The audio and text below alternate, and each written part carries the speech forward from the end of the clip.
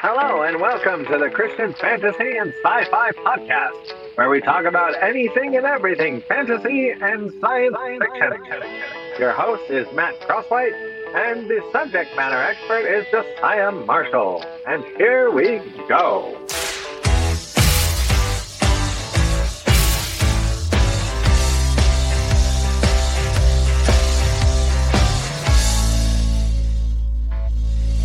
Hey everybody, welcome to another episode of the Christian Fantasy and Sci-Fi Podcast. I'm the host, Matt Croswhite, joined by subject matter expert Josiah Marshall. Josiah, Happy New Year to you, sir. Happy New Year to you as well. Did you have a good New Year's? I did. So for our listeners, I am currently in Tucson, Arizona, visiting family, and they have a couple of stores down here in Tucson that we don't have in my local town of Prescott called Bookman's. So yesterday, Mr. Josiah was kind and gracious to give me nearly 2 hours of his time while I perused the fantasy and sci-fi section at this large used bookstore called Bookman's, telling me what authors to look at and what, knowing me as he does, we're pretty darn good friends, so knowing me as he does, what types of fiction and fantasy and sci-fi I might most enjoy. So we had a good long conversation today, and I'm excited to jump in with you today, sir, on your top 3 sci-fi trilogies. But as we were trying to figure out three trilogies, we found that the sci-fi genre is not as devoted to the 3-book series as the fantasy. So right. Your top 3 sci-fi series, whether they be trilogies or not. Well, this one was a little harder. As I've mentioned before in a previous podcast, I haven't read as much science fiction as I have fantasy. However, that's not to say I haven't read some in what I have found to be a lot of fun. And it's kind of hard to classify these 3 in which position I'd put them in, simply because they're all pretty decent. But if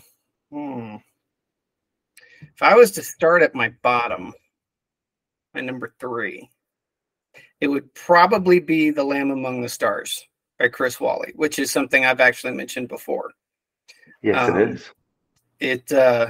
It takes place during, it's post-apocalyptic in a sense, because it takes place during the millennial reign of Jesus. And the entire story is about how, well, the basically the world building is that humanity is pushed out into the universe. They've been terraforming planets. And all of a sudden, a forest ranger on a distant planet is coming to realize that there are changes coming about in people's behavior that he hasn't no experience with. And because Chris Whalley believes that there is no sin during Jesus's reign. And so what would it look like towards the end of that reign when the beast is being released from the abyss of sin coming back into the mind of humanity? So it creates an interesting little paradox, to say the least. And but I will say that on a literary level, he does a pretty decent job of creating a decent engine, and he also has a pretty good world building, especially in the sense that you've got the maps, of course, in the beginning of the book, so that helps you lay out everything in your head. He also has character lists, so you can read the names of the characters and get to know them just a little bit from a basic overview. And so overall, he does some of the quintessential stuff, but he's still pretty good in what he's able to establish when it comes to how the world works, why the world works, what characters are doing, why they're doing it, and so forth, and their motivations behind it. And so, yeah, a lot of the basics are really there, and he's done a reasonable job. And as I mentioned before, that one is available both in hard copy as well as in digital. And I know you can get the digital on Kindle, Amazon pretty easily. So Very nice.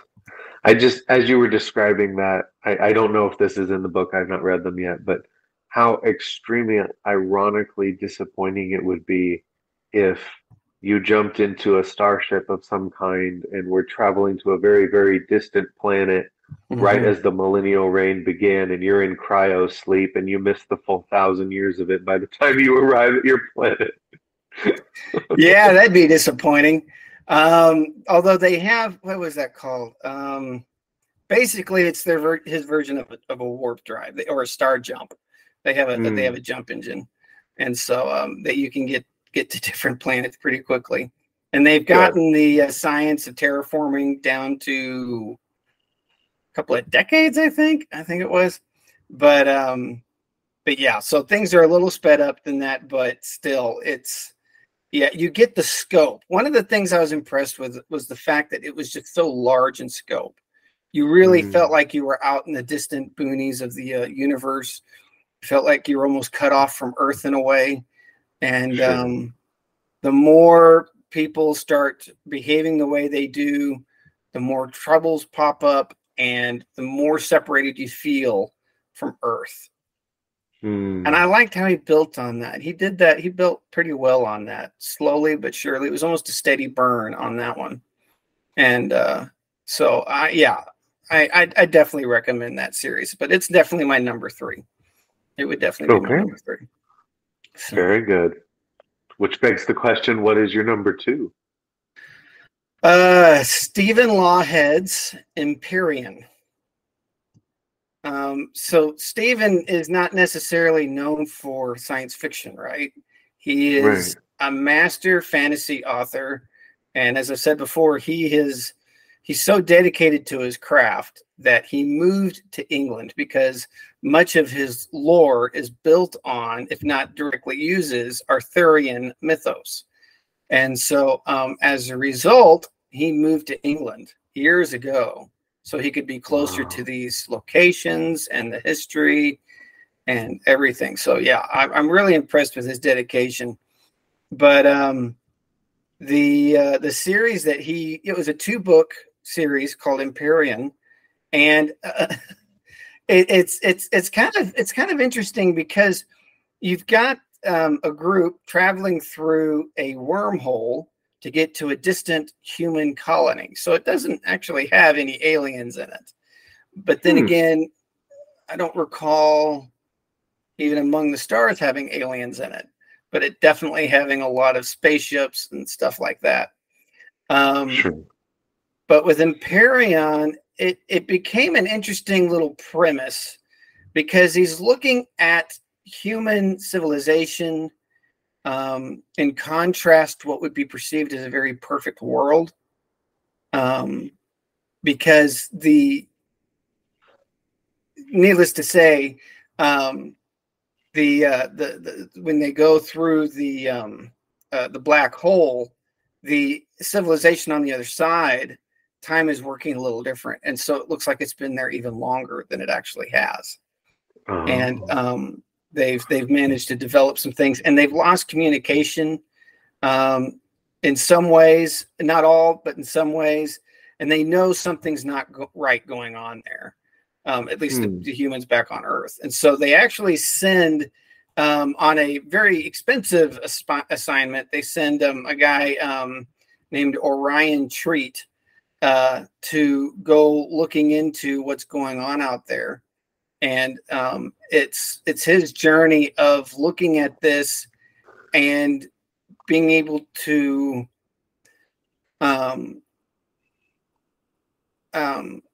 be able to figure out what's going on between 2 different settlements on this planet and how these settlements are creating conflict with each other. And he's definitely building that against the backdrop of what would be perceived as a very beautiful world.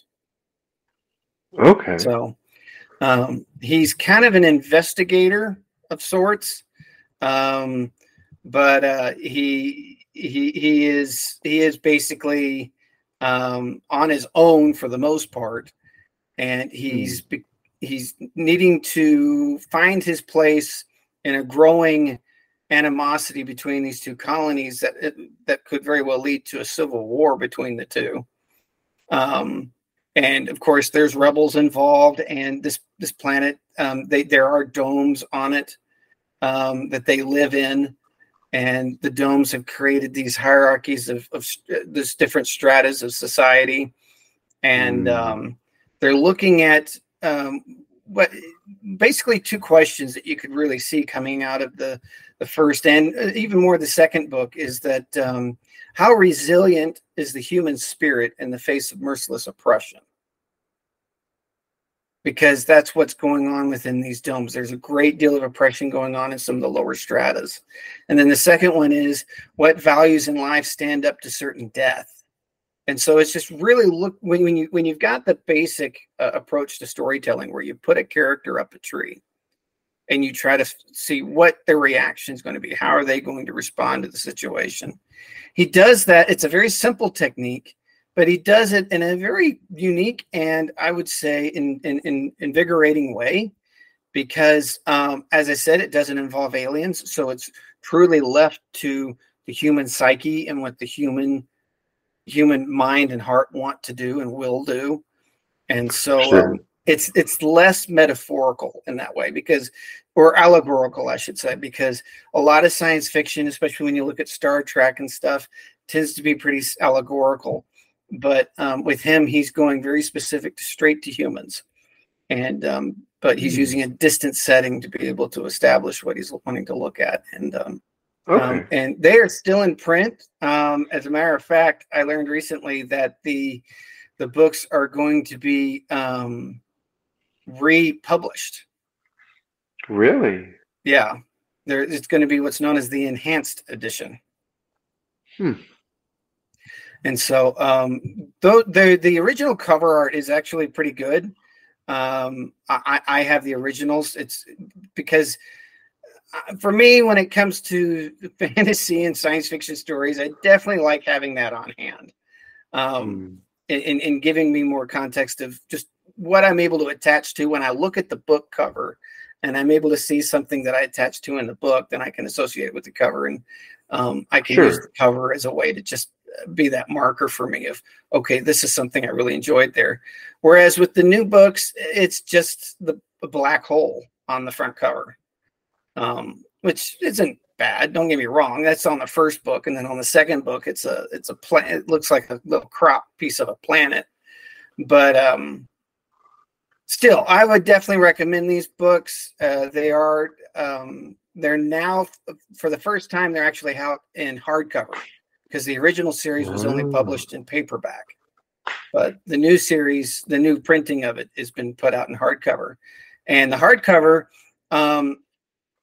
actually includes a few things that were not in the originals. That includes the unpublished original epigram and prologue that wasn't put in the first. It does have some rough draft facsimile pages. And Law had, back in those days, you had limited technology. So he actually hand drew his map.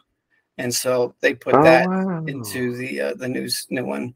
And there's even an interview with the author on writing and the themes of the book. And then there's a redesigned interior. There's even a slipcase if you get the hardback cover. And so those are some really neat features of that republishing of that edition. So yeah, so that would be my easy number 2.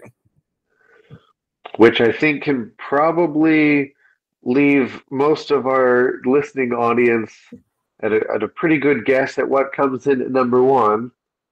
It's fairly well-known series, and you haven't mentioned it yet. So presumably this will be your number 1, but go ahead and lay it on us. Space Trilogy by C.S. Lewis. There it is. Tell us why. Well, for a few things. One, it was the first space trilogy I ever read. Science fiction trilogy I ever read. It was also the first science fiction books I read. I read it when I was, well, let's see, I was 12, 13 years old when I read these books. And I'll admit, even at that young age, they didn't make much sense to me. But as I got older, they started making a little more sense to me. But that's not to say that these are some of the. It's interesting. These were published back in 1938, but at least the first one was. But over time, it's had a hit or miss on the list of favorites. People love it. People don't love it because they start realizing that how much of apologist, C.S. Lewis is. And so since they know he does a lot with Chronicles of Narnia, then they think, okay, what else could he do with space? Right. Gotcha. But he does, in my opinion, he does a reasonably good job. He's kind of looking at it from the, I would almost put it in the War of the Worlds sort of vibe. Because he is looking at Martians that come and abduct Dr. Ransom, and they take him back to what they call Malacandra, which we know as Mars. And they are dedicated to plundering planet Earth's treasures. And they actually plan to offer ransom as a sacrifice to the creatures who live there. So it's it's kind of a tragedy story. It is basically what would be known in traditional sense of comedy. So it starts out fine, and then it dips down into a very dark place, and then comes back up into a happy ending, so to speak. But he did a reasonable job, in my opinion, of incorporating planets with aliens and everything into a concept where he's able to look at humanity, especially in a very spiritual sense, and be able to analyze it in a way that's not too on the nose. So yeah, if you allow yourself to just read it without getting into the minutia of, especially with the nuance of thinking that it's some sort of spiritual hyperbole, then you're able to just enjoy a reasonably decent story, especially when it comes to the first book. The second book, you do see the you do see human weaknesses, temptation, really come into play with Paralandra, and you do have some of the basic questions, such as will they be able to throw off the yoke of corruption and achieve a spiritual perfection as yet unknown to man. But again, this is dealing with the main character, Dr. Ransom. He's it's kind of sad the way that C.S. Lewis kind of uses Dr. Ransom in some ways, because he really throws him into some very hard and lonely situations, to where he just finds himself at a complete loss as to what is he going to draw on in order to be able to handle what he's experiencing. And in a sense, I think you could even say the same thing was done with the Stephen Lawhead books, because they kind of do the same thing. What are you going to draw on? What goodness are you going to be able to establish? So, but even with the third book, it is the Dr. Ransom is in the third book. However, he's not as much of the main character as is Mark and Jane Studdick. They're a newly married couple. He's a sociologist who is enticed to join our organization called NICE, NICE, all abbreviated. But they aim to control all human life. And his wife starts having some interesting prophetic dreams about a decapitated scientist called Alcazan. And as Mark is drawn into the organization, he discovers the truth of his wife's dreams, and then eventually he meets the actual head of Alcazan, and which is being kept alive by an infusions of blood, which is not exactly enticing to think about. But when you put this together, say with let's see, that was Madeleine L'Engle's books, you definitely get this more direct approach of using allegory in fantasy. And so the whole premise is definitely an attempt to look at human behavior, human psyche, human heart. But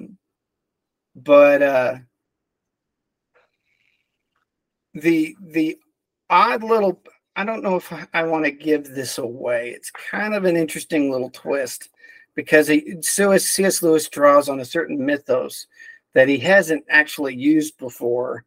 And so I'm going to leave that to the reader to discover, because he's got an interesting little spin of the person he calls upon to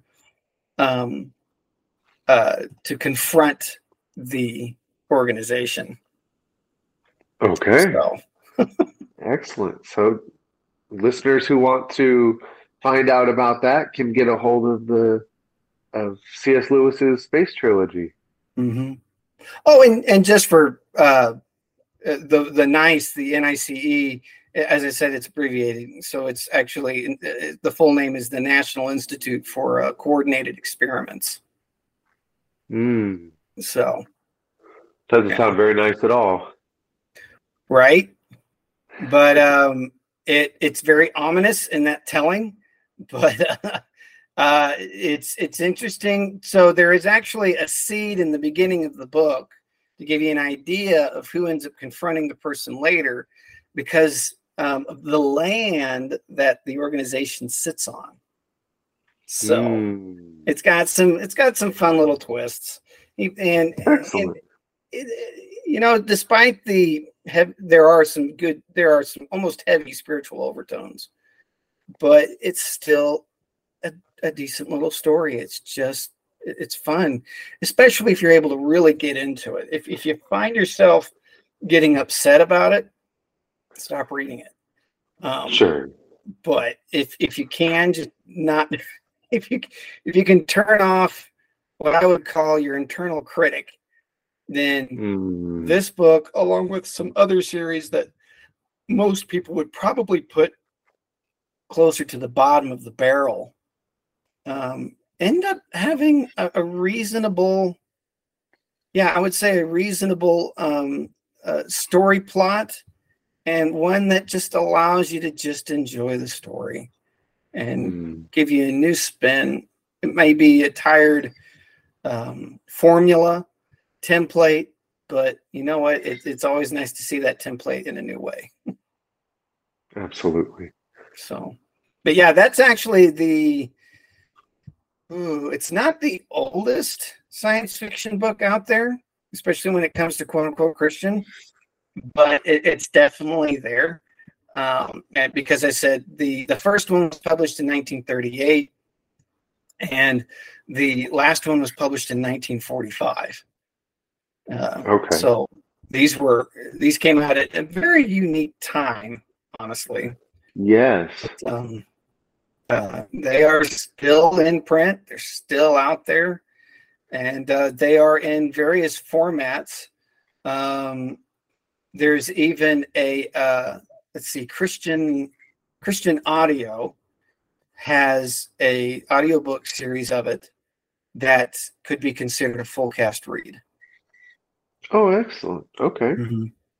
With I think if I remember right, it actually had a few sound effects in it as well. So that one can be a lot of fun. I've actually listened to it, and it is a lot of fun. And then, of course, you can get it in paperback. Trying to recall, I don't think you can get them in hardcover.